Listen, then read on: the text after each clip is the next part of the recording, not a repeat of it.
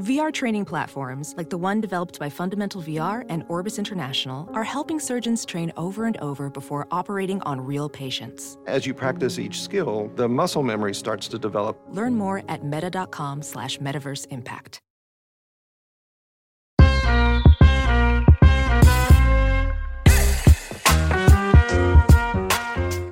Hello and welcome to Baseball Barbacast, the only baseball podcast in the world that knows the Orioles have won 3 of the first 5 games at the Trop this season after winning 3 of the 21 played in St. Petersburg from 20 to 22. Did you know this, Jordan? I'm Jake Mintz, that's Jordan Schusterman, and we're speaking the truth. Whoa. Chris, can we get that edited out? That was pretty fucked up what Jake just said there. I don't know, man. That was questionable. Good thing we don't do this live. Good thing this isn't a live podcast recording with our friend Kevin Brown, Jake Mintz, or otherwise we'd be in big trouble. That's right, friends. On today's episode, we will be discussing the Kevin Brown kerfuffle, Brown Gate. The scandal that has rocked the broadcasting world in baseball. Oh, it's so funny. We're going to break that down from a bunch of different angles. We're going to crap on the White Sox a little bit more and discuss what Shane McClanahan's boo-boo means for the Rays season. And then, after the break, we're going to pop open the mailbag and answer some of your pressing questions. Yes. This is, it's early Wednesday morning. Jake and I both have places to be, which is the same place in 2 days. But most importantly, we wanted to record a sizable mailbag. So that's going to be most of the show. But this Kevin Brown story, Jake. Cannot wait. It cannot wait. It cannot wait. And I cannot wait to talk about this. Because as you refer to this as a scandal, a saga, a gate, if you will, that is a great place to begin. Because if you listen to Jake's introduction and you are confused, let's set the stage for one of the silliest things to ever happen in our baseball space. And let me tell you, Jake, because I've seen Larry the Cable Guy tweet about it and a full report on it on CNN, this has gone beyond our scope. This has taken this podcast, which we once did with this nice young man, Kevin Brown, and taken it and put it in a whole new light. Because Kevin Brown's entire life has been reflected upon by people we never thought possible over these last 2 days. And it is truly one of both the most embarrassing and disgraceful things I've ever seen and one of the funniest, most hilarious and ridiculous stories of all time. Jake Mintz, what happened? Let's run through the facts. On July 23rd, when the Orioles played the Tampa Rays in Tampa Bay at Tropicana Field, a moment that nobody thought Larry the Cable Guy would ever be tweeting about, Kevin Brown, the Orioles broadcaster, opened the telecast with basically a stat head search about how the Orioles were ass in Tampa Bay for a long period of time and how on that particular afternoon, they had a chance to win their first series in the Bay in a long time. Which they did. They won the game 5-3. And that's the story. That's it. That's the end, right? The end. So now again, key detail. He talked about that. There was a graphic prepared with all the details of how ass the Orioles have been at the Trop. Which, by the way, first of all, I didn't even know about this. This is great. Now we all know how ass they were. I thought it was just the Mariners in Houston over that stretch where they went like 2-29 or some crazy number. So they're terrible. So boom, we have the numbers. There's a cheeky line at the top, which you see on any graphic that says tropical depression. Okay. Killed it. Crushed it. The next series, O's are in Philly. Jake Mintz is in Philly. Oh. Jake Mintz sees that our friend Kevin Brown is doing the radio broadcast. Oh. And I said, Kevin, what are you doing on the radio broadcast? I mean, I get it. There's nothing wrong with radio, but you're usually on TV. You used to do radio all the time. Yeah. And he said, well, we wanted to get some reps in for the postseason just in case. Oh. And now I don't know if Kevin was bullshitting me at the time or if that remains true, but maybe we'll figure that out down the road at some point. Or But if they were bullshitting Kevin. They were bullshitting Kevin. That is a great point. Also possible. Anyway, here's the great thing to already say before we get into what has happened the last couple of days. That was 2 weeks ago.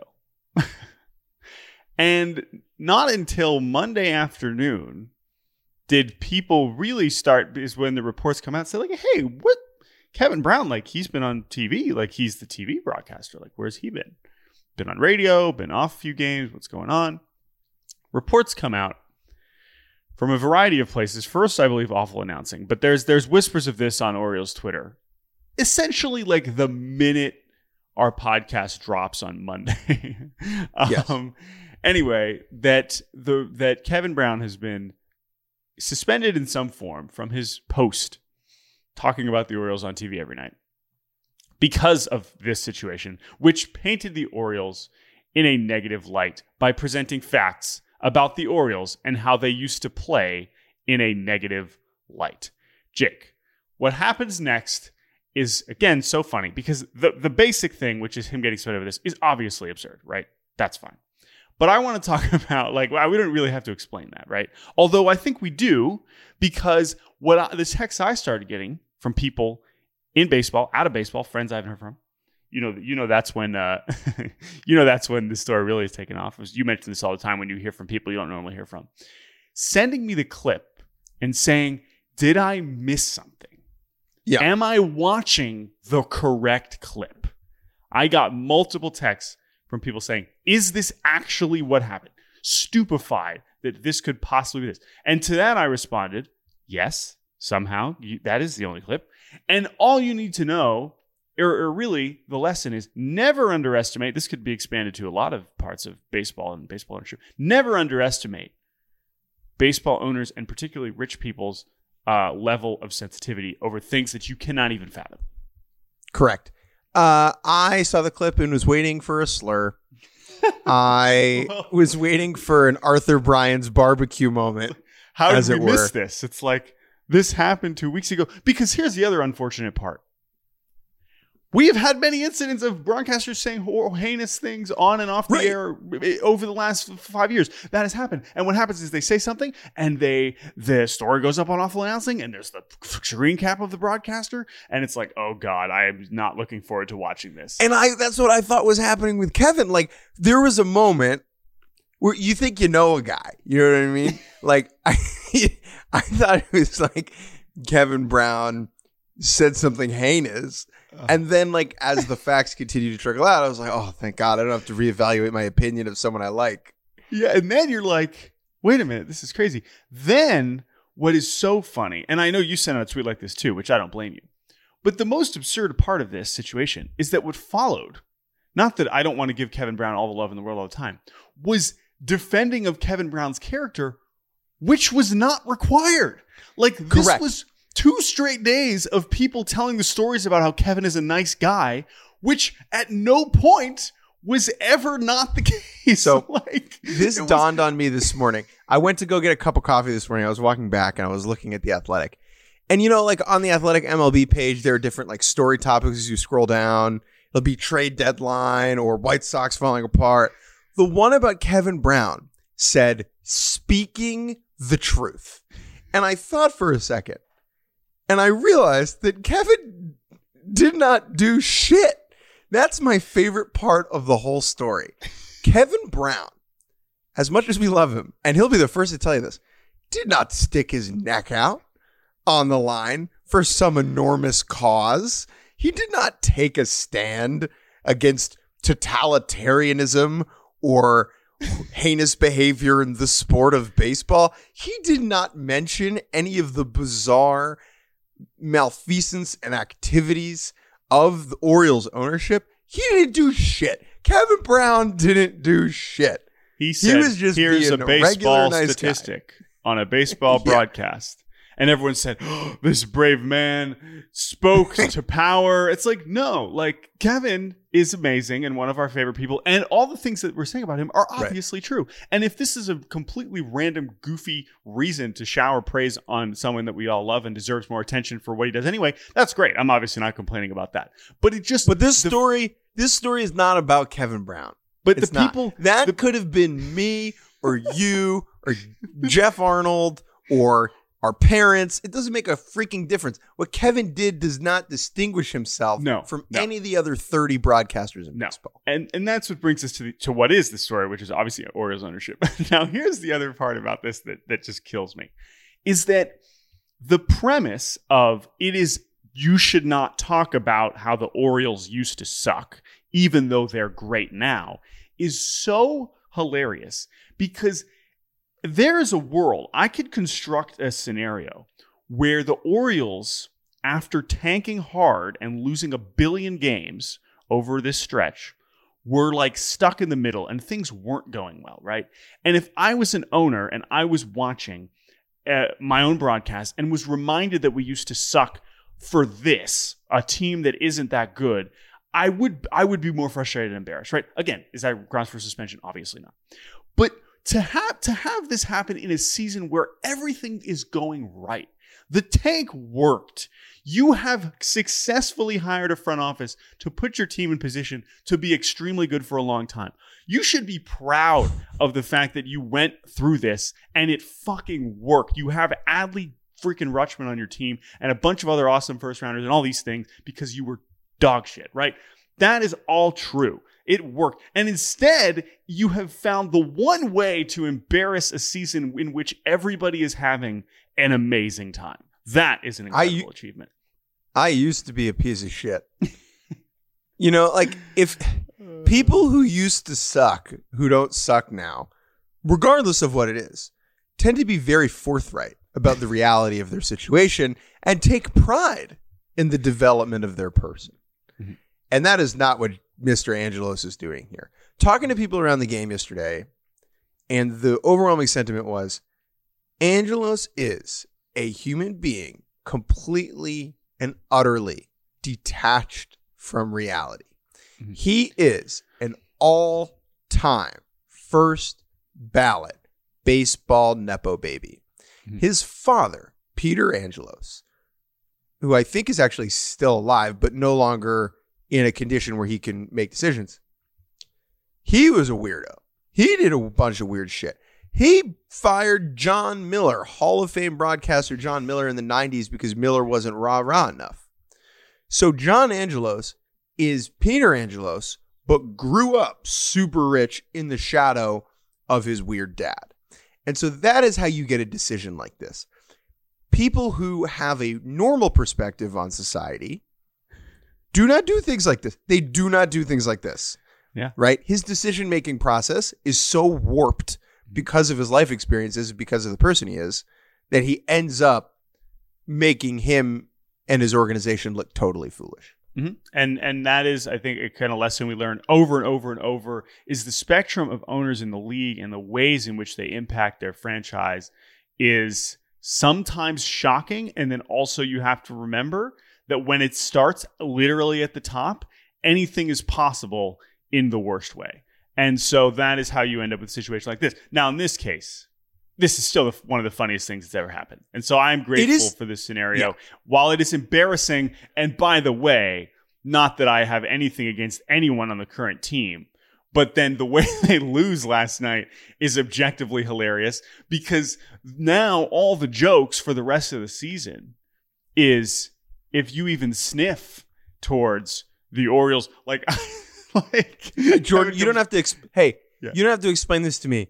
Last night in my Cedric Mullins Booster Club group chat, I sent, O's going to go on a little slide here, I fear. The Kevin Brown curse.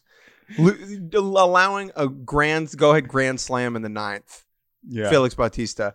If Kevin Brown is there, the vibes are different and the O's win. That's all I'm saying. But that's the most extreme version of an embarrassing loss, right? It's one thing where, like, Kevin's going to come back, apparently for the weekend series against Seattle coming up here. And he's like, and up steps Anthony Santander. He's 0 for 3. Oh, don't say that too loud. He's 0 for 3 tonight. Don't want to embarrass the the city. Positive vibes only. Positive vibes only for Kevin. Now, fortunately, the Orioles are awesome, and they will not be. Yeah. Even though last night was a disaster of all disasters, that can even happen to the best closers in the world, and the Astros are really good, so that happens. That sucks. But the point is this? Do I think this will take the season off course? If it is a curse for Kevin Brown, then maybe. I'm not too worried about it, but it is truly one of the silliest things I've ever seen in my life. We can't stop laughing about it, and it helps that we know this dude really well. You know, like he was on our podcast at the beginning of the year. And to be clear, I was texting with someone recently, like, how many of the people chanting "Free Kevin Brown" at the stadium could pick him out of a lineup? And the person I was texting said, I talk to Kevin twice a week, and I don't think I could pick him out of a lineup. Well, that's the other thing. Is this obviously raised his profile immensely, right? Which is great because he deserves that, and that is obviously a backwards outcome, which we certainly adore. But it's just very bizarre. This is like when the person from your small town you went to high school with like gets on American Idol and everyone in America is talking about them. It's like, whoa. Kevin was on our podcast a week and a half ago. He was asking me for a word that he could sneak onto the radio broadcast in the fourth inning. And now he's like a CNN news story. Jake, our podcast. He was on the Backyard Baseball Power Hour. I mean, this guy is a OG. A BBQ head through and through. But we love Kevin. And let's also think, we shouldn't laugh about the fact that Kevin hasn't been on TV for like, this is bullshit, obviously, right? But like, hopefully assuming that he will return. And we will be back and grace the television broadcast once again in his Orioles attire. Don't you? Yep. Got to wear the polo, motherfucker. Last question, Jake. There's some reporting about the other things that they can't say. How is he supposed to talk about former Orioles legend Felix Hernandez during his Hall of Fame weekend this weekend in Seattle? How's he going to do that? It's a former Oriole. Felix was never an Oriole officially. Yeah. So thankfully, sorry, no offense. Anyway, Jake, before we get to our mailbag, there's one other topic that we need to at least address. We spent much time on Monday, of course, talking about Tim Anderson versus Jose Ramirez. What followed was about a lot more than Tim Anderson and Jose Ramirez. It was basically, have you heard? Do you have anything shitty to say about the White Sox? Come on down. Speak your piece. And, that's what you get. Again, going back to ownership, same theme of this here episode. When it's kind of a mess at the top, then really anything is possible and things can go very wrong at every level of the organization. The floodgates opened, baby. And anybody with anything resembling a gripe towards anyone on the White Sox felt comfortable enough to step into the light and speak their truth, like Kevin Brown.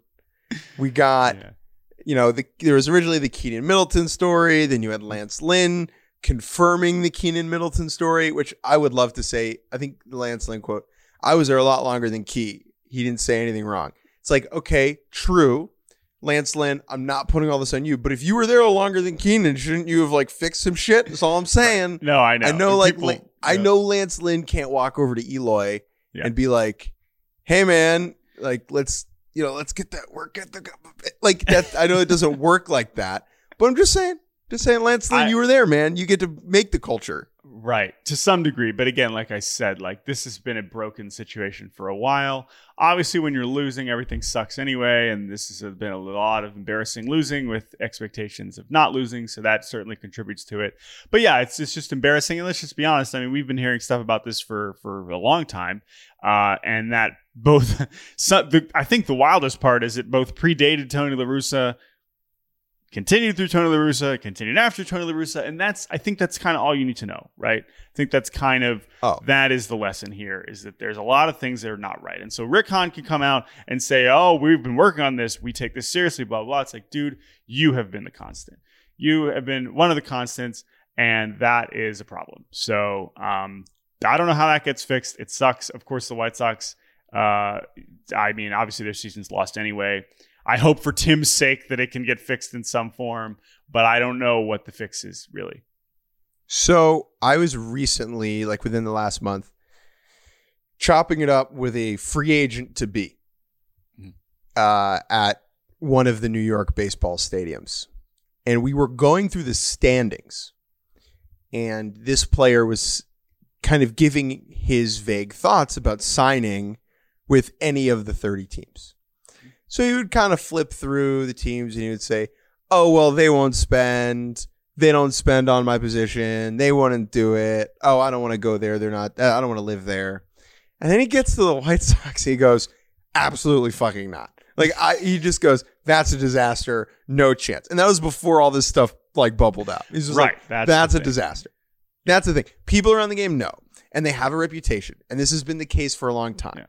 Players who have been gone there for multiple seasons are very relieved that they have escaped.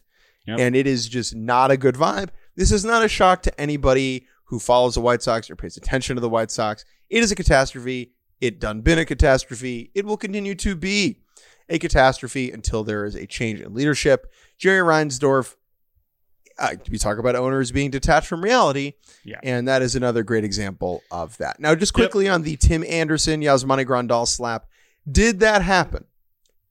I don't know. Does it matter? Not really. And here's why. When stories come out that are half true about people, they tend to come out for a reason, because the people involved in the story, their behavior, true or not, matches a pattern of actual behavior. There is no story coming out here about Omar Narvaez slapping someone in a hot tub, or, Chase Headley pooping in someone's shoe. Like, the people who do weird and questionable things and are bad vibes in the clubhouse are the ones where stories tend to come out about them. And so when they asked Yasmani Grandal, did you slap Tim Anderson in the hot tub? To be clear, he did not flat out deny it. He did not. He danced around it. And if you watch the clip, it's unbelievable. He's like, oh, people just, I know you're trying to do your jobs. People just put stories out there. It's like, well, did you do it? It's clear that Yasmani Grandal has developed enough of a reputation where him slapping someone in a hot tub is not exactly hard to imagine.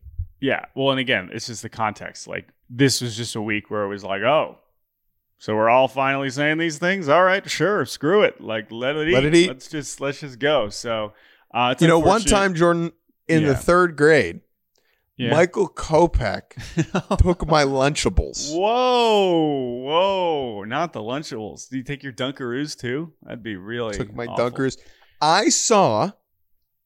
This is about 3 weeks ago, okay? I saw Andrew Benintendi park in a handicapped parking spot with his blinkers on to go in and pick up coffee.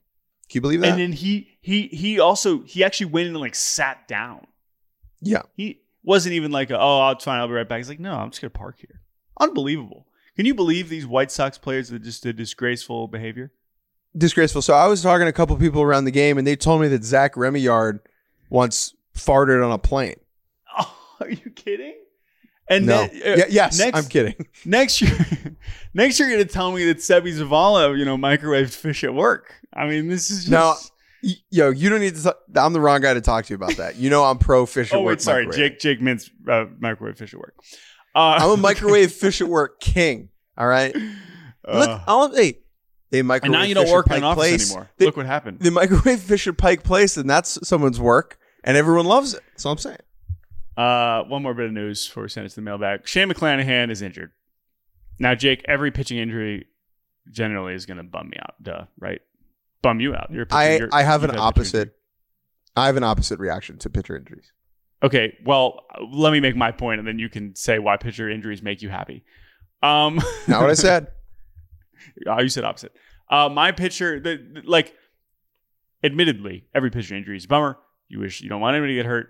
However, if we're making a spectrum of pitcher injuries that bum me out, this is pretty far in the direction of ruining my day. And that is Shane McClanahan being out. Now remember last season when he had at the end of last year when he was throwing a bullpen and then he got scratched right before the game and everyone was like, well, that's it for Shane McClanahan. We'll see you. We've had versions of this already with him. So I guess we know there's clearly been some issues recently. At the same time, when you consider what he's become for the Rays, and how important he is for them to have really any chance in a deep postseason run. This sucks because now they're going to be like, hey, Zach Littell, can you give us 5? And that's not quite what I'm excited to watch. Can you give us 3? I'm just saying that because Zach Littell's given them 5 somehow the last 2 weeks twice. So, so the last thing I'll say, when it comes to pitcher injuries, I'm numb to it. Yeah. And maybe that's a bummer, but throwing a baseball that hard is not something the human body is supposed to do. Mm-hmm. And so when the human body taps out and says, yeah, I'm going to need some time, it's just, to me, part of the wear and tear, the ebb and flow of the world of baseball. Yep. And while I am incredibly bummed for Shane McClanahan, who, Jordan, got to say, one of 2 professional baseball players to wish me congratulations on getting engaged over text. Okay. And look what happened to him. Unbelievable. And look what happened to him. And the other one is Vinny Pasquantino. Okay, so if you're... That's what I'm saying. Like, you send me congrats on the engagement 60-day IL only, baby. Let's go. Anyway, that's pretty screwed up. Thank you for indulging me in some baseball chatter. We're going to take a quick break. Yeah? Jacob deGrom did not wish me congrats. Josh Donaldson also did not. We're going to take a quick break. He's healthy, by the way. I know. 60 days, 60 days. We're going to take a quick break. And when we return, we're going to answer a bunch of your questions. Really fun conversation. Just for the record, we pre-recorded this on Monday. So if anything sounds weird, it's because it was from 2 days ago. But we hope you enjoy this. And we'll be right back at the end to wrap up this episode of Baseball Barbecast. This is former PGA Tour winner Smiley Kaufman, host of The Smiley Show, a SiriusXM podcast. You want to know what I love about golf? I get to talk to some really cool people. I get to walk the fairways of the best courses in the world with the best players in the world, and I get to share it with you every single week. Listen to The Smiley Show right now on Stitcher, Pandora, Apple, or wherever you get your podcasts. That's Smiley, Smyle.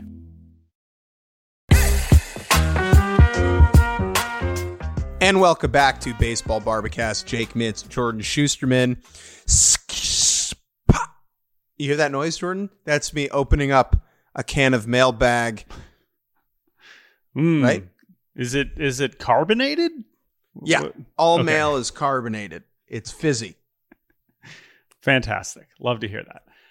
We've been getting some fantastic emails, which you can send to baseballbarbecast@gmail.com. That's BARBcast@gmail.com, as well as some DMs. And so we decided to spend some time on this here Wednesday, answering some of these questions. A lot of these questions. It's probably the most mailbag questions we answer in one show. And I know you love Harry Potter, Jordan. It's like the scene in the first Harry Potter movie where the mail's just coming down the chimney. Oh, yeah, I do. That's okay. There you go. If we keep it to the first movie, I actually do know what you're talking about. No post on Wednesdays. No, certainly not. All right, so we have a ton. We're going to cover a lot of stuff here. Which one would you like to begin with? I would like to begin with a question about food and drink. This is from David. David says, "Hello, Barbecast." Hello, David.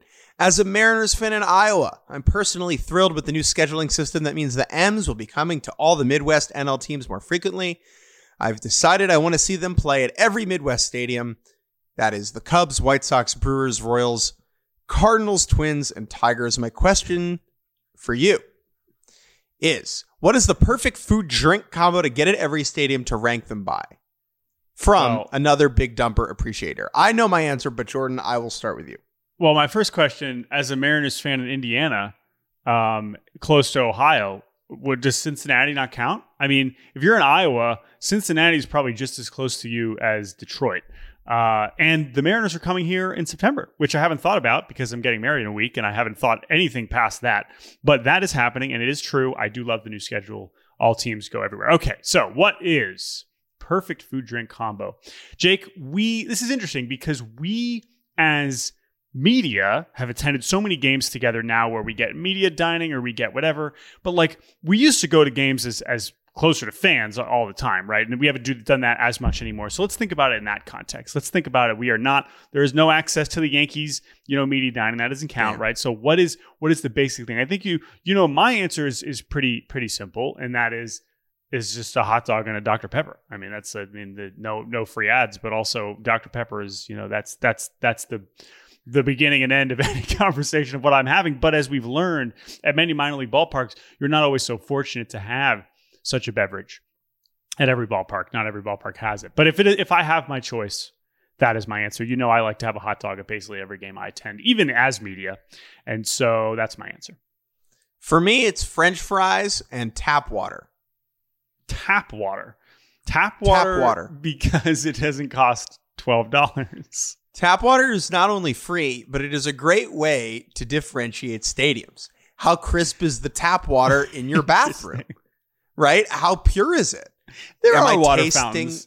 You don't have to That's not what I'm talking about. Not the water fountain. How crisp is your pure drinking water? Oh, interesting. So you're bringing the water bottle into the stadium bathroom. Correct. That is exactly what I'm doing. Tap water and then French fries. The crispness of a French fry in different stadiums really is a differentiator for me as well. So French fries and tap water, that is the secret to a healthy diet. Let's stay on the stadium tilt, Jordan. This is from Tyler. Hey guys, big fan, longtime supporter. I love the word supporter actually in this context. Like, get in, Jake and Jordan, get in. You always make my drive to work and home more enjoyable. Was wondering, what is both of your stadium counts for how many you've been to? Do you have a favorite or a top three? What is one you're hoping to get to? Love the show. Keep doing what you're doing, Tyler. Great question. We obviously get this question all the time. Jake, our ballpark checklist is very similar, but not identical. Correct. And if we were just focusing on active ballparks, I am active, not retired not the ballparks active who've hung them up. I have been to 24 of the 30. And I believe your number is either one more, one less than that. But what is your number? I'm counting right now. I'll just quickly go through it. Let's just go through it, Jordan. We've both been to Camden Yards. Neither of us have been to the Trop in Tampa. Correct. You have been to Toronto. I have not. Correct. We have both been to Yankees and Red Sox. Yes.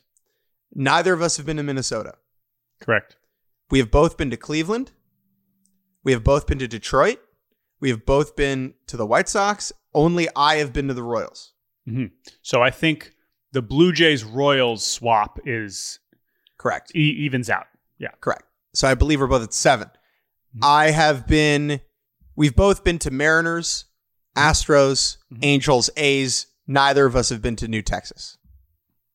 Yep. So that is 4 plus 7 is 11.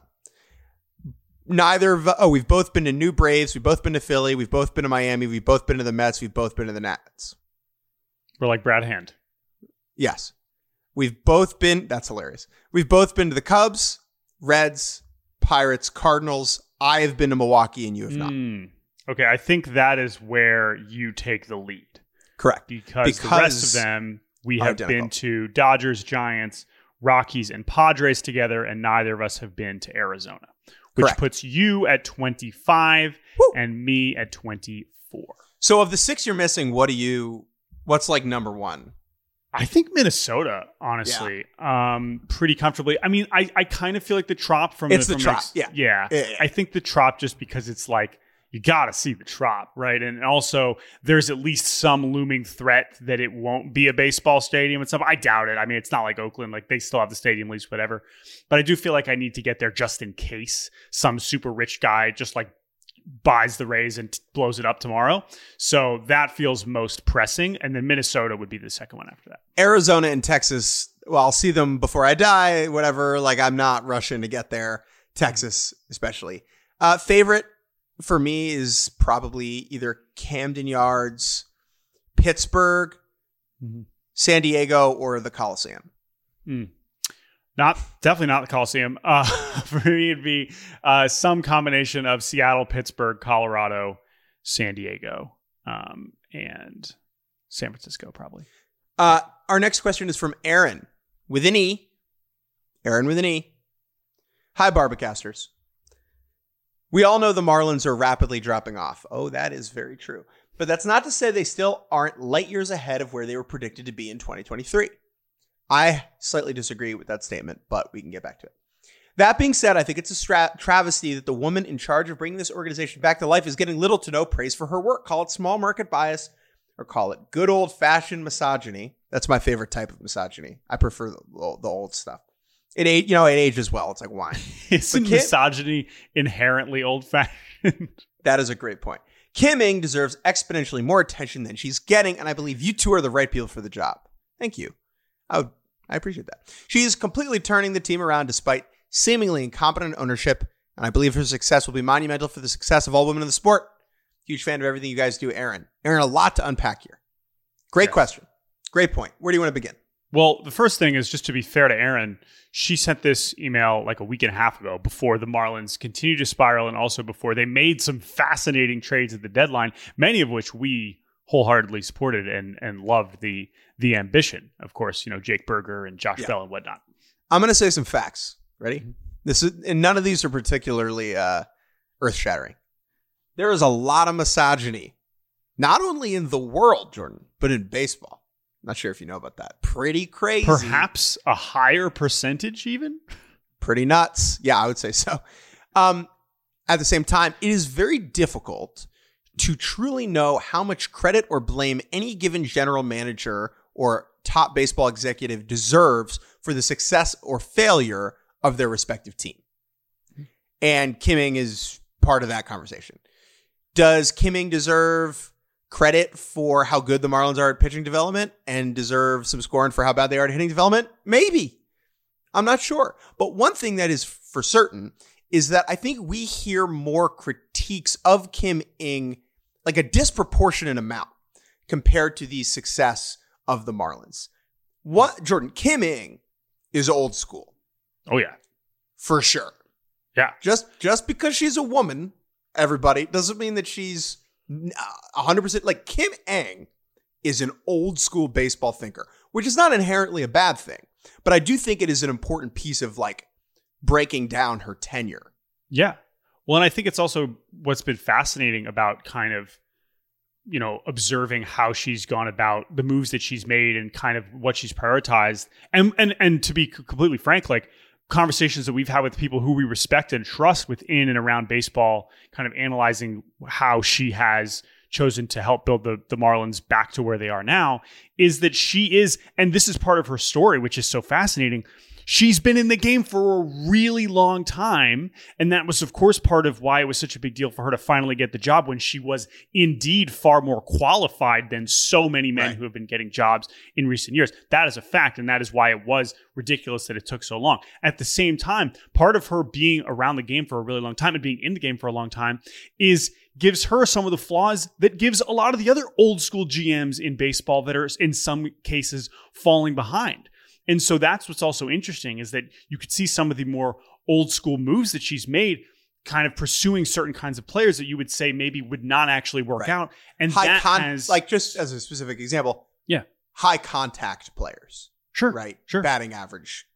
Well, that's one thing, but also, we've seen her do both in the past few off seasons, going after Soler and Garcia and whatnot, right? So we've kind of seen both things, but I guess bigger picture, not just the acquisitions, just like that is something to keep in mind, is that she is more from the old school scout, et cetera, which has, I think, done her well, and also in some cases put her in some difficult situations. Now, I will say what I totally agree with Aaron with is that she was not getting any credit for the and probably still deserves to this point to where the Marlins are, which is in position to make a postseason spot. That is still true, which is remarkable. And there are inherent disadvantages of this team, which is ownership's lack of prioritization and investment and whatever, and like the fact that they don't draw as well as a lot of the other teams, and so there's less money for them to work with. Like, she's made mistakes and she's crushed some stuff. Like, the Arise trade is a huge freaking win. The Avisail Garcia signing is a huge freaking loss. Yeah, that Soler being said, is a win. Like, Soler has been awesome. Right? Yeah. Now, I totally agree that when they were trending up with a green arrow, she was not getting praise. And if you look online, shocking, you'll see her receiving scorn now that they're scuffling, especially around trade deadline season, when some of the moves that she oversaw were, very interesting and thought-provoking. I'm not saying they're bad, and I mean, time will tell. But the last thing about this that I think Aaron is spot on about, her success or failure will be monumental for the future of women in the sport. Mm-hmm. And I think, I hope that if the Marlins' current experiment fails, that is not a repudiation of the idea of like women running a baseball team. I have more faith, maybe that's misplaced, right, in the industry being able to look past one specific example. And if you look, I know she's gotten a lot of pub, but if you look below Kim Ng, we have seen a lot of women taking other really vital roles within the industry beyond GM. Mm-hmm. You know, Sarah Goodrum in Houston is the farm director, the first woman to become a farm director of a big league club. And so I do think while Kim Ng's, like, the visibility of Kim Ng is really important for sure. But I think it's just important to remember that there are, you know, more and more and more women coming into the sport behind the scenes year by year that I think almost has more of an impact in how women are perceived by the like old boys club within the industry who holds the power. I agree. For better, which like for worse. Really. And the last thing is like, we didn't mention this, but one of the coolest moments of the deadline was people found a tweet from Jake Berger a few years ago talking about how like basically quote tweeting around Kim Ng's hire being like, this is a huge deal because like my sister this is all she wants to do is be, and now, you know, his sister's gone on to, you know, she's having her career, but like that's to see a major league player recognize the importance of that too. Of course, a lot of this is obvious to us, but that is cool too. And then, you know, of course, to have them end up on the Marlins is sweet. And like the utopia situation is that all baseball executives can be judged by their work, by what they do. And we're not at a point where that's which I'm sure Kim Ng will tell you also. It's not like she wants to be treated, she wants to be treated like a GM because she's one of the GMs. Exactly.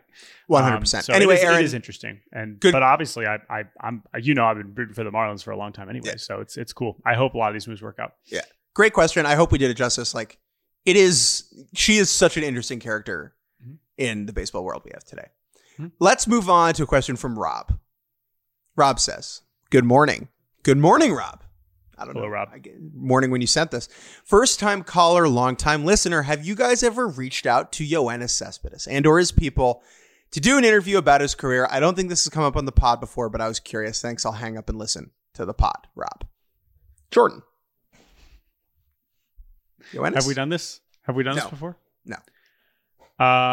So I mean, we've told the story. We did meet him one time. That was back in 2015. I still think about the way he said Arizona. I've never heard anybody say a state so suavely and coolly. We did meet him through some connections back 2015. Tigers, he was in Anaheim, whatever. That was great. Since then, no, we have not. Obviously, his career has taken on a lot of very interesting sequences. And we know that he has been both in kind of showing up in the spotlight here. Oh, we're going to show up at Mets Old Timers Day. Oh, never mind. No, I'm not. Oh, I'm here. I'm doing this. Like, oh, I'm playing in the WBC. Oh, no, I'm playing the WBC. Oh, just kidding. Now I'm going to leave the team. Like, even since he's played his last MLB game, it has continued to be a bit of an eclectic follow, which, of course, entertains us to the fullest. We just hope he is happy and healthy and enjoying his life. And at some point, I would love to have that opportunity. And I would say that there is a good chance that we will pursue such a thing at some point. But there is nothing officially in the works, if you are wondering. Yeah, I have it written down on a piece of paper somewhere. Just 2 words, find Yoenis. Yeah. It's not. We know where he is. We do know where he is. That's actually true. We have a very good idea where he is. To be clear, it's not like we don't want to. It's just a matter of when and how it actually makes sense to try and pursue it. Your 2 favorite podcast hosts are each planning weddings, though in very, very different stages. When life dies down, maybe we'll head out to the ranch and track down Yoenis. I think that's it, Jordan. Yes, you can keep the emails coming. We got several more good ones while we were recording this. baseballbarbacast@gmail.com. Maybe we'll do this again next week in some form. We will figure that out. But we hope you guys all enjoyed this edition of the Baseball Barbacast Mailbag. Jordan. What's up? Very quickly. We are a handful of days away from your nuptials. Mm-hmm. From matrimony, from eternal love, from the celebration of 2 people fusing their lives together as if you haven't done that already. How are we feeling? How are the vibes? We're good, man. Things are good. We are both heading to the location, the geographical city which is taking place. It's Columbus, Ohio. That's where that's happening. We'll be there in the same place on Friday, where we will record some version of a podcast on Friday morning together and really do the whole wedding preview and talk about some other stuff. What's the dress code for the Friday morning podcast recording? I know that for the actual wedding itself, you had me get a specific suit, and I know for Shabbat dinner, nice jeans is fine. But for the Friday morning podcast recording, what do I need? Yeah, black tie Barbacast. So get ready. But yes, so obviously excited about that. We can talk more about that on Friday. But we hope you enjoyed this episode of Baseball Barbacast. Hope you enjoyed the mailbag. Monday morning, since my wedding is Sunday night, you will not be hearing a live recording on Monday morning. That is for sure. But we will. You do not want to be hearing a live recording. Yes. But you will hear something on the feed. Combination of some pre-recorded stuff, probably some more mailbags, some more interviews from the Futures game. So hopefully you will enjoy that on Monday. But we'll be back on Friday. Thank you, Chris Tyler, as always, for producing. Thank you to everyone who sent wonderful emails, baseballbarbacast@gmail.com. And you know what? I'll just say it. Thank you, John Angelos, for giving us one of the funniest things to ever talk about on a baseball podcast. I don't want you to do it again, but it was pretty hilarious. So we look forward to Kevin Brown returning, hopefully to the booth soon. But I certainly enjoyed our conversation while we were here. No one wants paid Kevin Brown. Everyone wants free Kevin Brown. Oh, yeah, that's true. That's John Angelos was like, yeah, I'd actually rather not pay this guy. Free Kevin Brown indeed. All right, that's it. Thank you for listening. Enjoy the rest of the week. We'll talk to you on Friday.